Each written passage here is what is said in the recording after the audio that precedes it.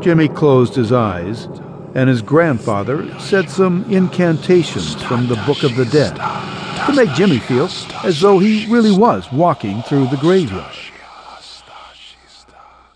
Jimmy's grandfather asked Jimmy, "What do you see?"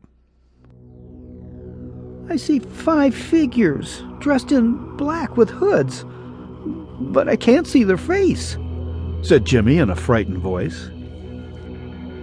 "It's all right, my son. It's only a dream," reassured his grandfather. "But grandfather, it seems so real," exclaimed Jimmy. "Just keep walking. They won't hurt you," replied his grandfather.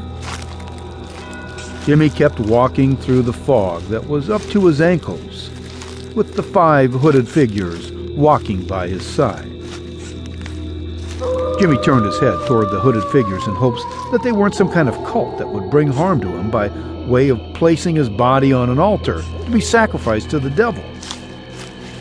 Jimmy couldn't have been more right. Sure enough, the more steps he took through the graveyard, the closer his fate was about to be sealed. Then Jimmy screamed out, "No, no, no, it can't be!"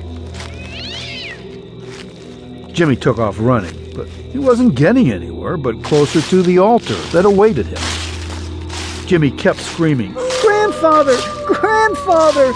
They're going to hurt me!"